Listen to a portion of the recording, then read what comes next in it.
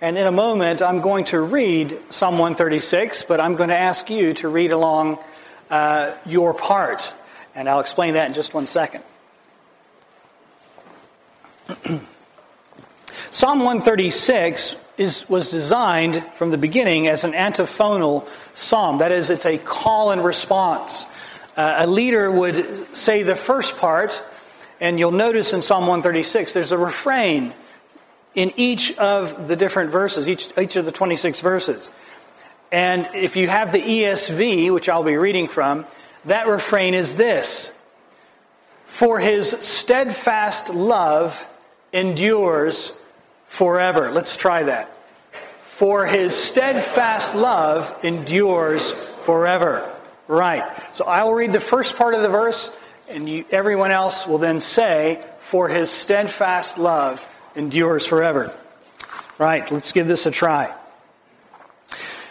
Give thanks to the Lord, for he is good, for his steadfast love endures forever. Give thanks to the God of gods, for his steadfast love endures forever. Give thanks to the Lord of lords, for his steadfast love endures forever. To him alone, who alone does great wonders, for his steadfast love endures forever. To him who by understanding made the heavens, for his steadfast love endures forever. To him who spread out the earth above the waters, for his steadfast love endures forever. To him who made the great lights, for his steadfast love endures forever. The sun to rule over the day, for his steadfast love endures forever. The moon and stars to rule over the night, his steadfast love endures forever. To him who struck down the firstborn of Egypt, for his steadfast love endures forever. And brought Israel out from among them, for his steadfast love endures forever. With a strong hand and an outstretched arm, for his steadfast love endures forever. To him who divided the Red Sea in two, for his steadfast love endures forever. And made Israel pass through the midst of it, for his steadfast love endures forever. But overthrew Pharaoh and his host in the Red Sea, for his steadfast love endures forever. To him who led his people through the wilderness, for his steadfast love endures forever. To him who struck down great kings, for his steadfast love endures forever. And killed mighty kings, for his steadfast love endures forever. Sihon, king of the Amorites, for his steadfast love endures forever. And Og, king of Bashan, for his steadfast love endures forever. And gave their land as a heritage, for his steadfast love endures forever. A heritage to Israel, his servant, for his steadfast love endures forever. It is he who remembered us in our low estate, for his steadfast love endures forever. And rescued us from our foes, for his steadfast love endures forever. He who gives food to all flesh, for his steadfast love endures forever. Give thanks to the God of heaven, for his steadfast love endures forever. Amen.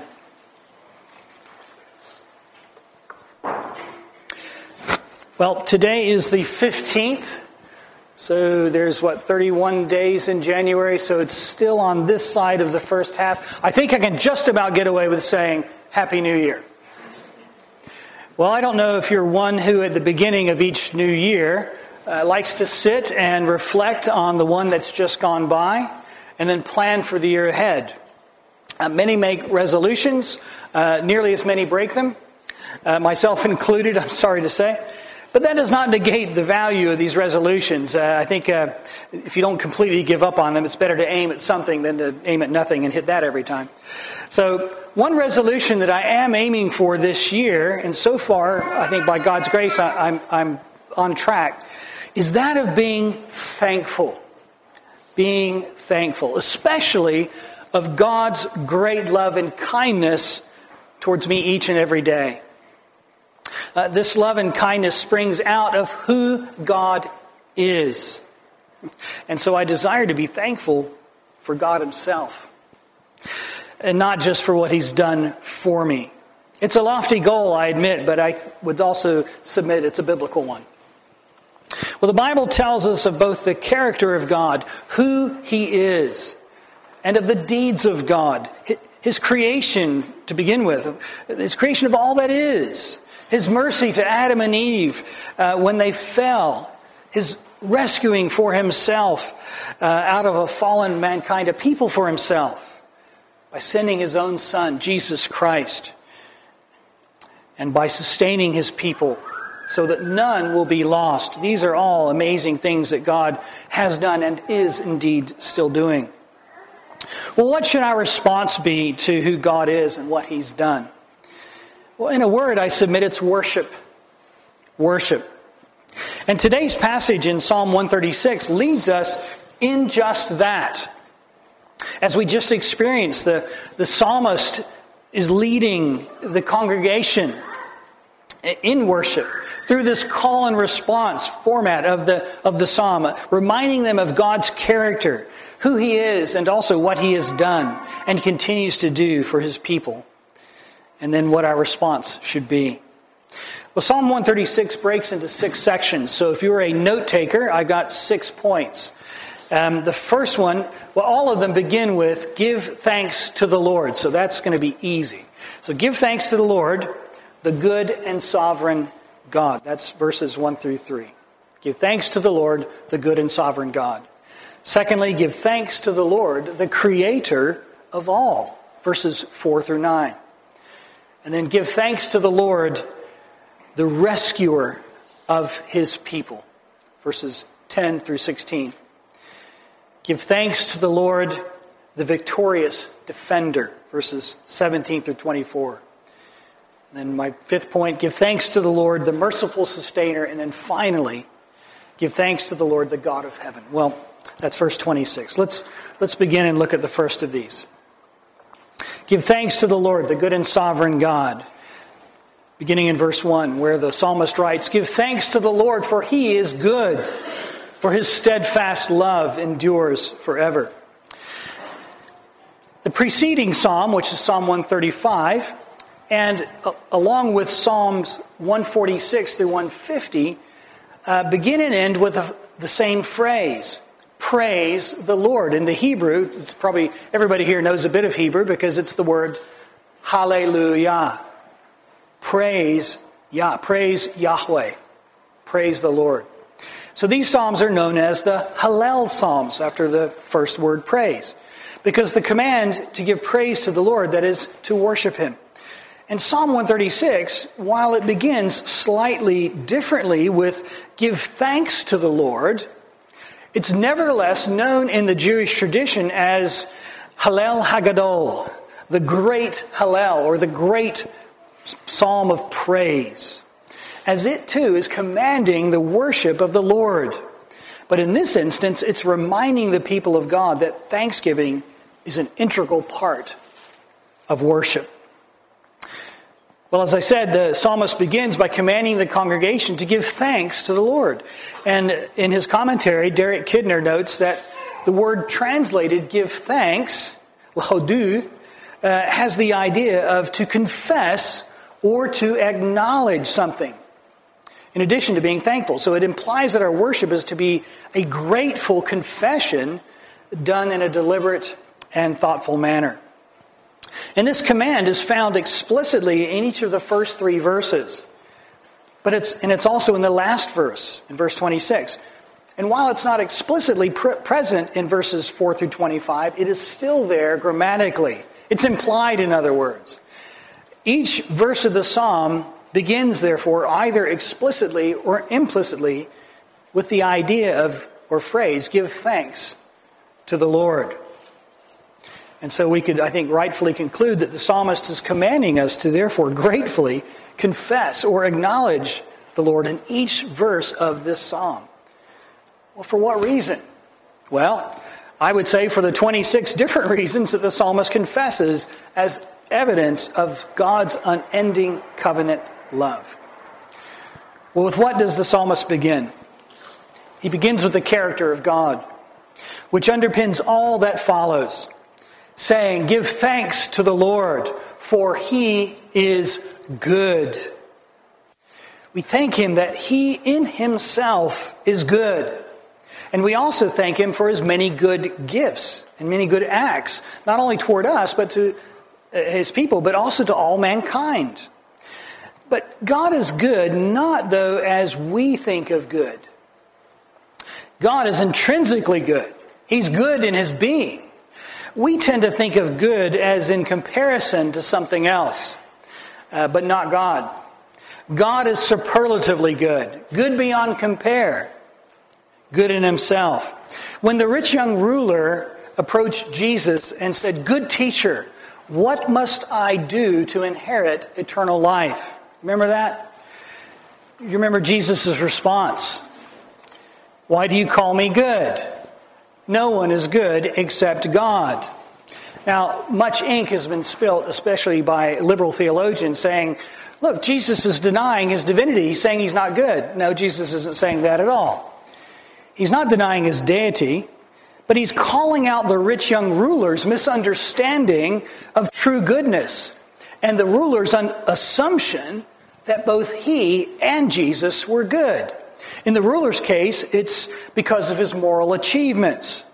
The rich young ruler's attitude concerning Jesus was not, "You're the eternal Son of God, sharing God's attributes of goodness," but rather, "You're a good teacher, just like I'm a good person." Especially when I compare ourselves to those around us who don't keep the law like I do and like obviously you do. "So please tell me, what else do I have to do to inherit eternal life?" That's the rich young ruler's attitude. Do you see the difference?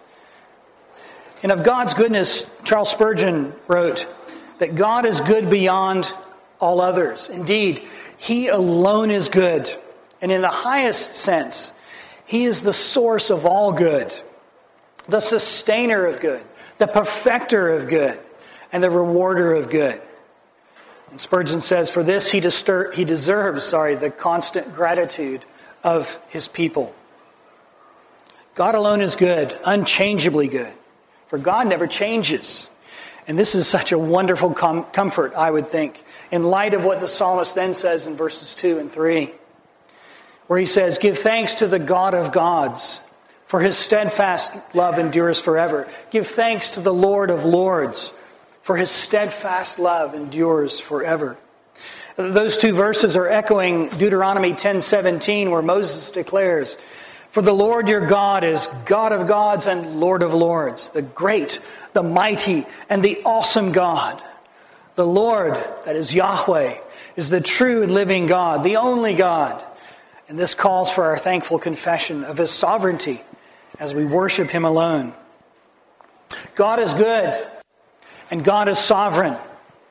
Well, does knowing that God is both good and sovereign make a difference?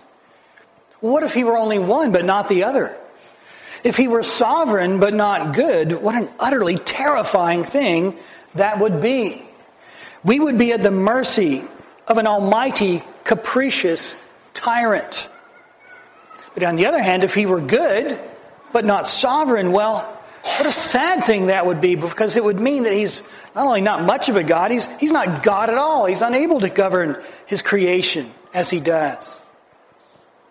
So does knowing that God is both good and sovereign make a difference when the doctor's surgery rings you with news that you never want to hear? Does knowing that God is both good and sovereign make a difference when there's been a terrible automobile accident involving you or a loved one? Or you've been the victim of a senseless crime, or you've lost your job? Does it make a difference? I submit the answer is a resounding yes. Yes. Because He is both good and sovereign, all that God does is also good and right. For He can only do that which is in line with His nature, His character. And because He is unchanging, His steadfast love endures forever. Brothers and sisters in Christ, if you are His, He is working good for you no matter your immediate circumstances. This is why Paul can write as he does in Romans 8:28 and then 35 through 39, where he says, "We know that for those who love God, all things work together for good, for those who are called according to his purpose." And then he later writes, "Who shall separate us from the love of Christ? Shall tribulation or distress or persecution or famine or nakedness or danger or sword? As it is written, for your sake we are being killed all day long. We are regarded as sheep to be slaughtered." But then Paul says, "No, in all these things we are more than conquerors through him who loved us. For I am sure that neither death nor life, nor angels, nor rulers, nor things present, nor things to come, nor powers, nor height, nor depth, nor anything else in all creation will be able to separate us from the love of God in Christ Jesus our Lord."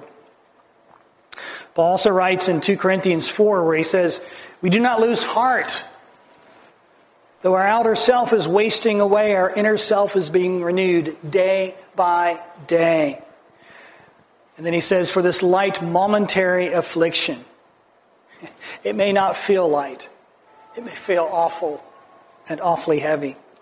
But he says this light momentary affliction is preparing for us an eternal weight of glory beyond all comparison, as we look not to the things that are seen, but the things that are unseen.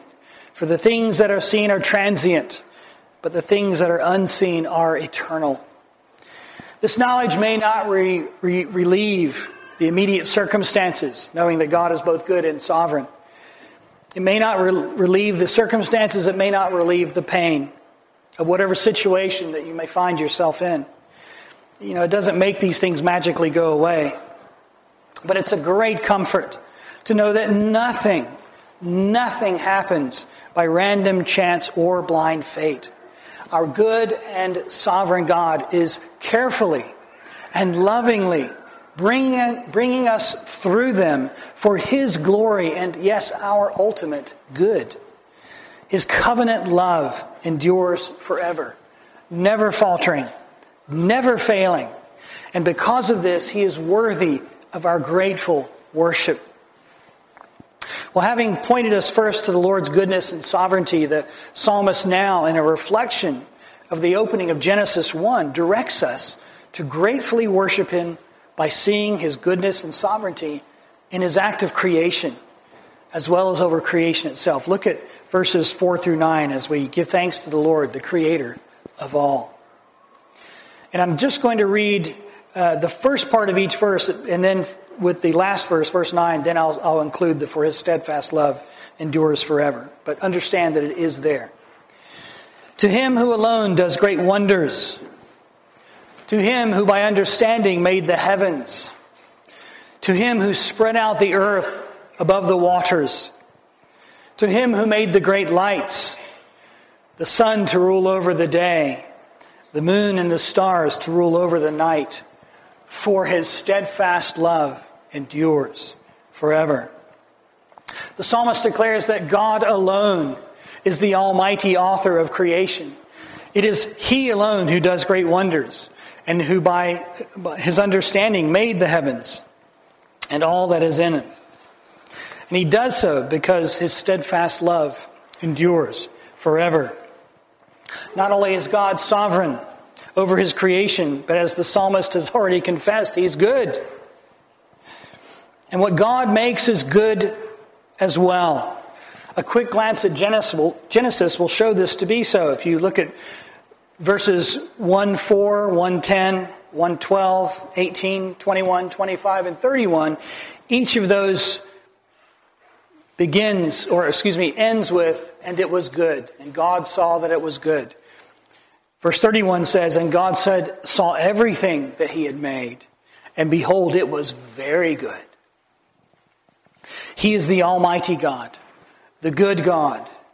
And one glance at his creation should cause us to burst forth in grateful praise to our marvelous Creator for placing us in such a good world.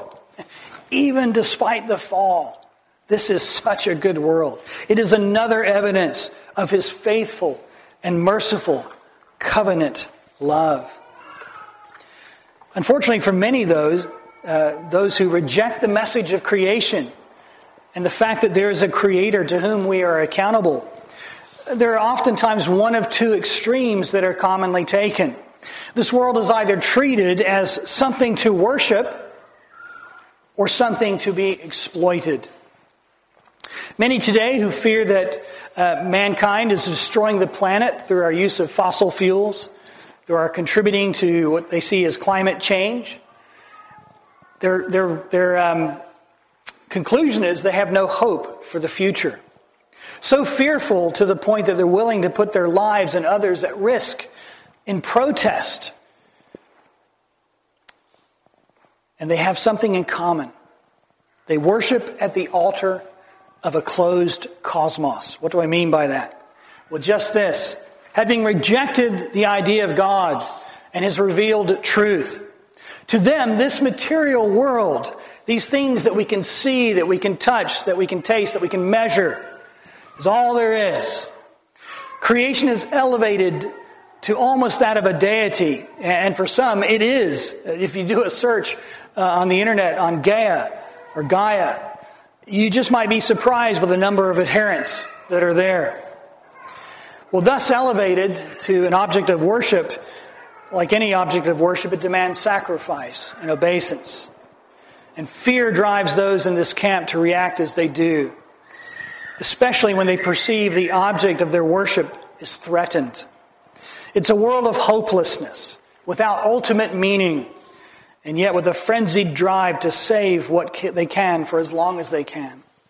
In their minds, it is all up to humanity alone. There is no God to turn to. Well, the other extreme taken by some, who, by the way, are also operating from a closed materialistic worldview, many of them, is to exploit the creation as much as possible, to wring from it all that can be taken to benefit one's personal advancement or advantage. Never mind the consequences for future generations. And still others may also take this view of exploitation, but they do so from a theological bent. They may say, well, the old heavens and the old earth are going to pass away and God's going to renew it all, so what does it matter? What does it matter how I treat the earth today? It matters a lot. Those in this end forget that creation does not belong to mankind, to treat however humanity wishes. Humanity is but a steward of creation. Creation belongs to the Creator, not to the creation. And creation is neither to be worshipped or exploited. Both extremes are wrong. Well, how should we then regard creation? James Montgomery Boyce, in his commentary on Psalm 136, gives, I think, 3 helpful suggestions. He said, first of all, we should be thankful for it. We should be thankful for it. It is the good work of our good God. And despite it being subjected to the curse as a result of the fall, it still proclaims His glory day in and day out. Psalm 19 tells us this. It's a silent testimony to the believer and unbeliever alike. And secondly, we should delight in it. Delight, says Boyce, it's a step beyond being thankful. Or it says it's a step related to being thankful, but it's a step beyond it. We are to really enjoy creation because God has been good in what He has created for us. And we can delight in creation even more so than the non-Christian. Even more so than the so-called nature worshiper. Because we have knowledge of the God who stands behind everything that we see. And lastly, we should treat creation responsibly. It doesn't mean we can't use the natural resources at our disposal. We should, they're there. But it does mean that we're to do so in a way that doesn't destroy the creation, including the people, in the process. Neither are we to do so in some otherwise strictly utilitarian manner, without regard for the created purpose of these resources. Again, it's not our own creation. We must remember that we are but stewards. Well, not only is God's goodness and sovereignty seen in creation, but they're also seen in His rescuing a people for Himself out of their bondage. Look at verses 10 through 16 as we come to my third point. Give thanks to the Lord, the rescuer of His people. And just like the last time, I'm going to read the first part of each verse until the verse 16. To him who struck down the firstborn of Egypt and brought Israel out from among them with a strong hand and an outstretched arm, to him who divided the Red Sea in two and made Israel pass through the midst of it, but overthrew Pharaoh and his host in the Red Sea, to him who led his people through the wilderness, for his steadfast love endures forever. Here the psalmist directs the people of God to gratefully confess and worship the Lord's good, sovereign, and mighty hand in rescuing them from their slavery in Egypt, in keeping faith with his promises to Abraham that he made, not only in Genesis 12 and Genesis 22, but also in Genesis 15. And I'm going to just look at verses 13 through 14 specifically. There's much more to this, but that's for your homework. The Lord said to Abram, "Know for certain that your offspring will be sojourners in a land that is not theirs, and will be servants," literally slaves there, "and they will be afflicted for 400 years. The Lord is telling Abraham, he's prophesying their captivity in Egypt. And then the Lord says, "But I will bring judgment on the nation that they serve, and afterward they shall come out with great possessions." The Exodus was the defining moment for Israel as a nation. They weren't a nation beforehand. Afterwards they were. And indeed, when the Lord entered into his covenant with the people in Exodus chapter 20, beginning in verse 2, in the giving of the Ten Commandments, he begins by declaring who he is in light of what he's already done. "I am the Lord your God, who brought you out of the land of Egypt, out of the house of slavery." Well, this is wonderful, Larry, you just might say, but how does this apply to us today? Well, I'm glad you asked. The Exodus, for all its importance and significance in redemptive history, was but a shadow, a foretaste of the great rescue that God would accomplish for his people, not limited to national Israel, but for both Jew and Gentile alike. A rescue not merely from physical slavery and bondage, but from our slavery and bondage to sin. A rescue from our cell, as it were, on death row, where we sat guilty and condemned under sentence of eternal punishment because of God's just and righteous wrath against our sin. It was not the blood, though, of a mere lamb that saved us, but the blood of the Lamb of God, Jesus Christ, which has atoned for the sin of his people, for those who have put their trust in Christ and in his finished work, in his life, in his death on the cross, and in his resurrection from the dead. How could we, in light of so great a salvation, not gratefully acknowledge what the Lord has done? How could we not worship him with thankful hearts for his steadfast love toward us, who have been saved by grace alone, through faith alone, in Christ alone, to God's glory alone? Well, the Lord, not only good and sovereign in his being, not only in his acts of creation and rescuing a people for himself, is good and sovereign in his defending his redeemed people and in bringing them home. Look at verses 17 through 24, where we come to our fourth point.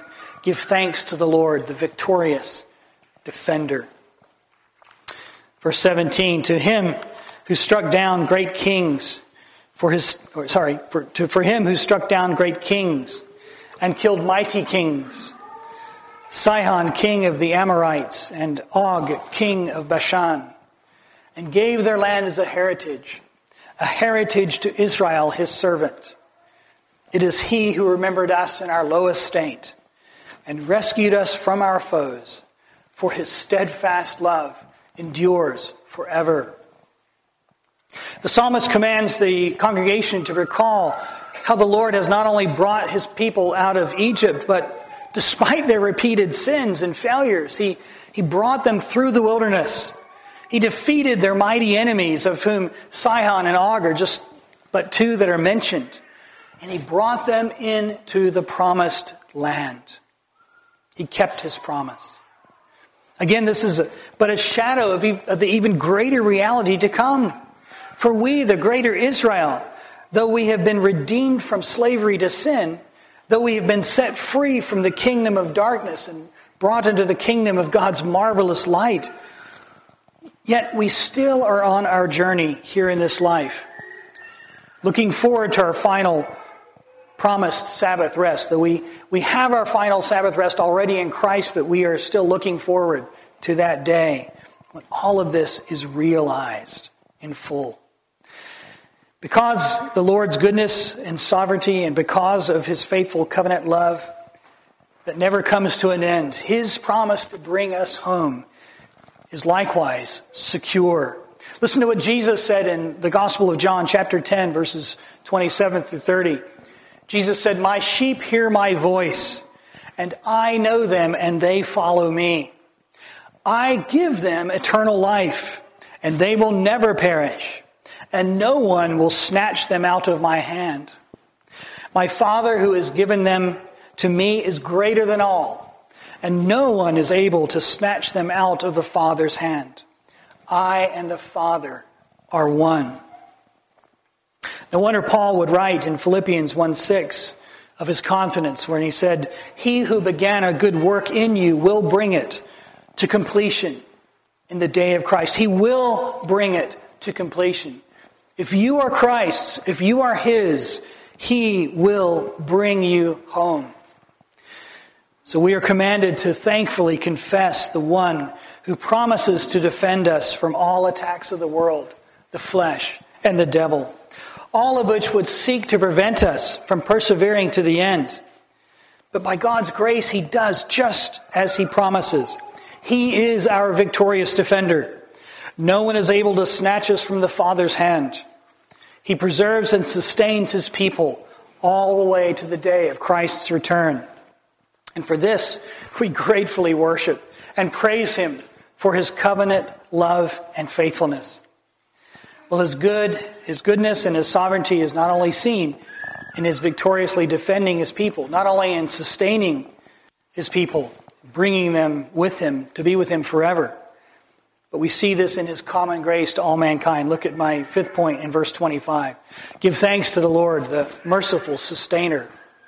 Verse 25 tells us he gives food to all flesh, for his steadfast love endures forever.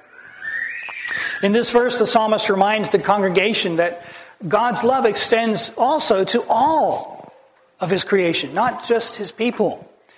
Theologians often speak of God's love toward mankind in three different ways. They speak first of his love of benevolence, his love of beneficence, and his love of complacency. And we'll look at each of these. First, let's look at God's love of benevolence, which is his goodwill. You can see it in the word itself if you know any Latin. Bene means well or good, and volens means desire or will. It's God's general kind disposition towards his creation. What about this love of beneficence, the second love? Well, it's closely related to the love of benevolence, which is God's goodwill.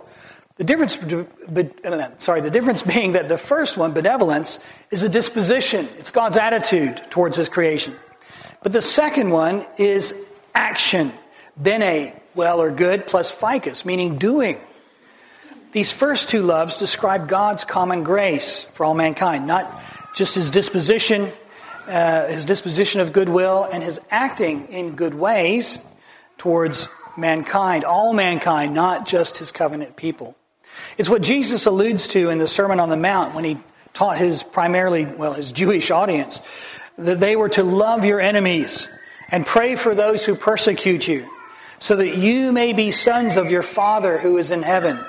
For he makes his sun to rise on the evil and on the good, and he sends rain on the just and on the unjust.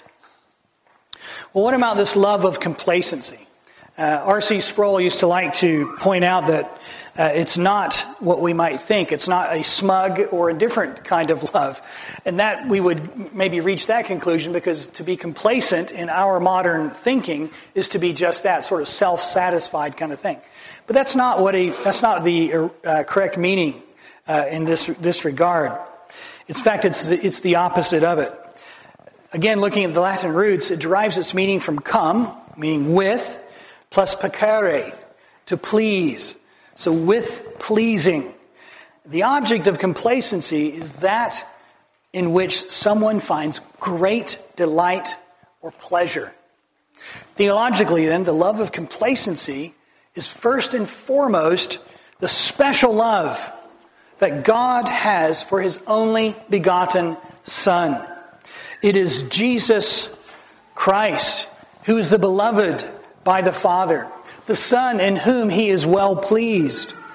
And because of our union with Christ, we who are his share in this special love of complacency. Whereas mankind, all mankind, or the rest of mankind, are recipients of God's love of benevolence and beneficence, his goodwill and his good actions.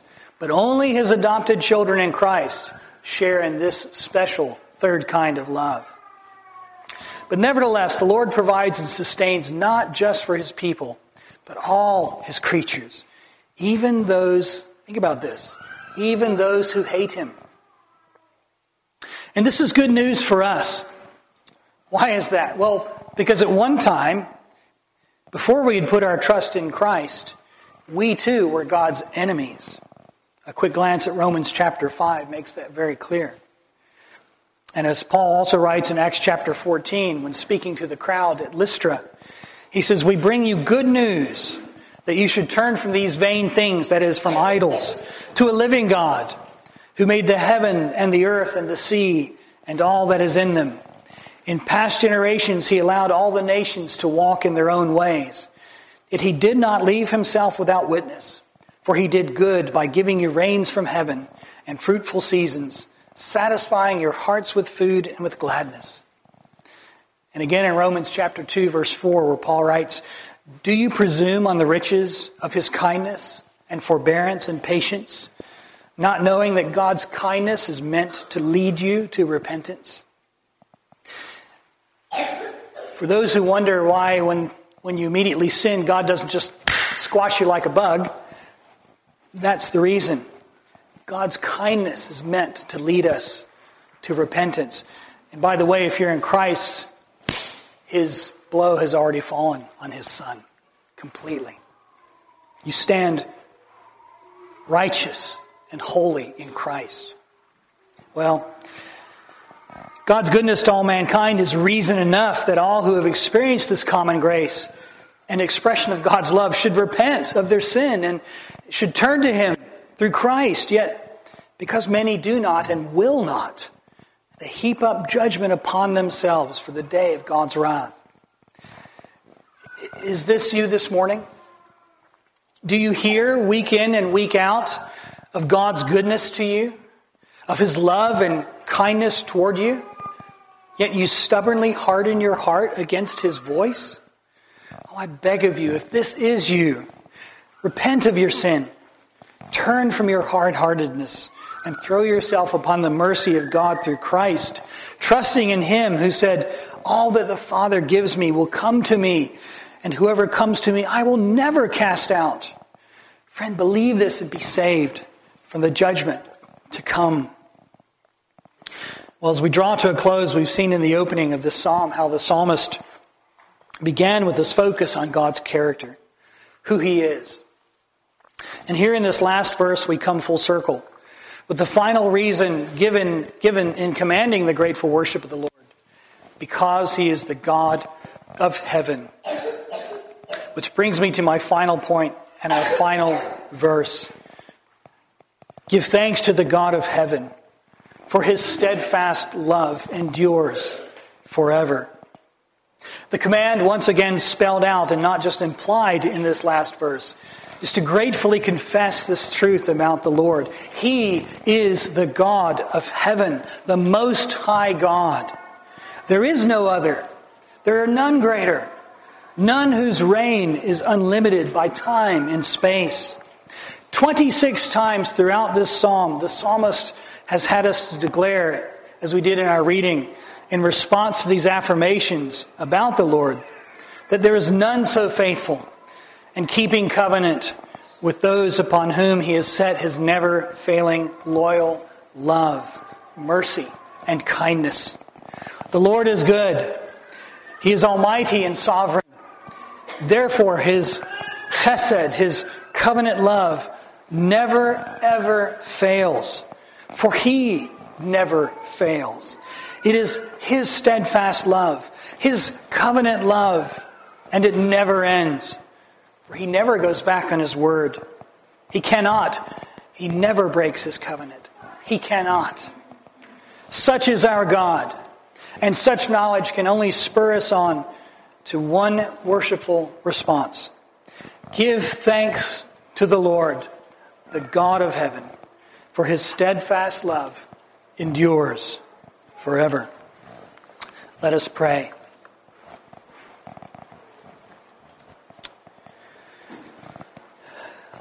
Lord God, we give thanks to you, the God of heaven, the God of all that is, the God above all gods, the Lord above all lords. We gratefully confess to you that you alone are good. You alone are God. You alone are merciful. You alone are forgiving. You alone are redeeming. You alone are loving. And we thank you for loving us in this way.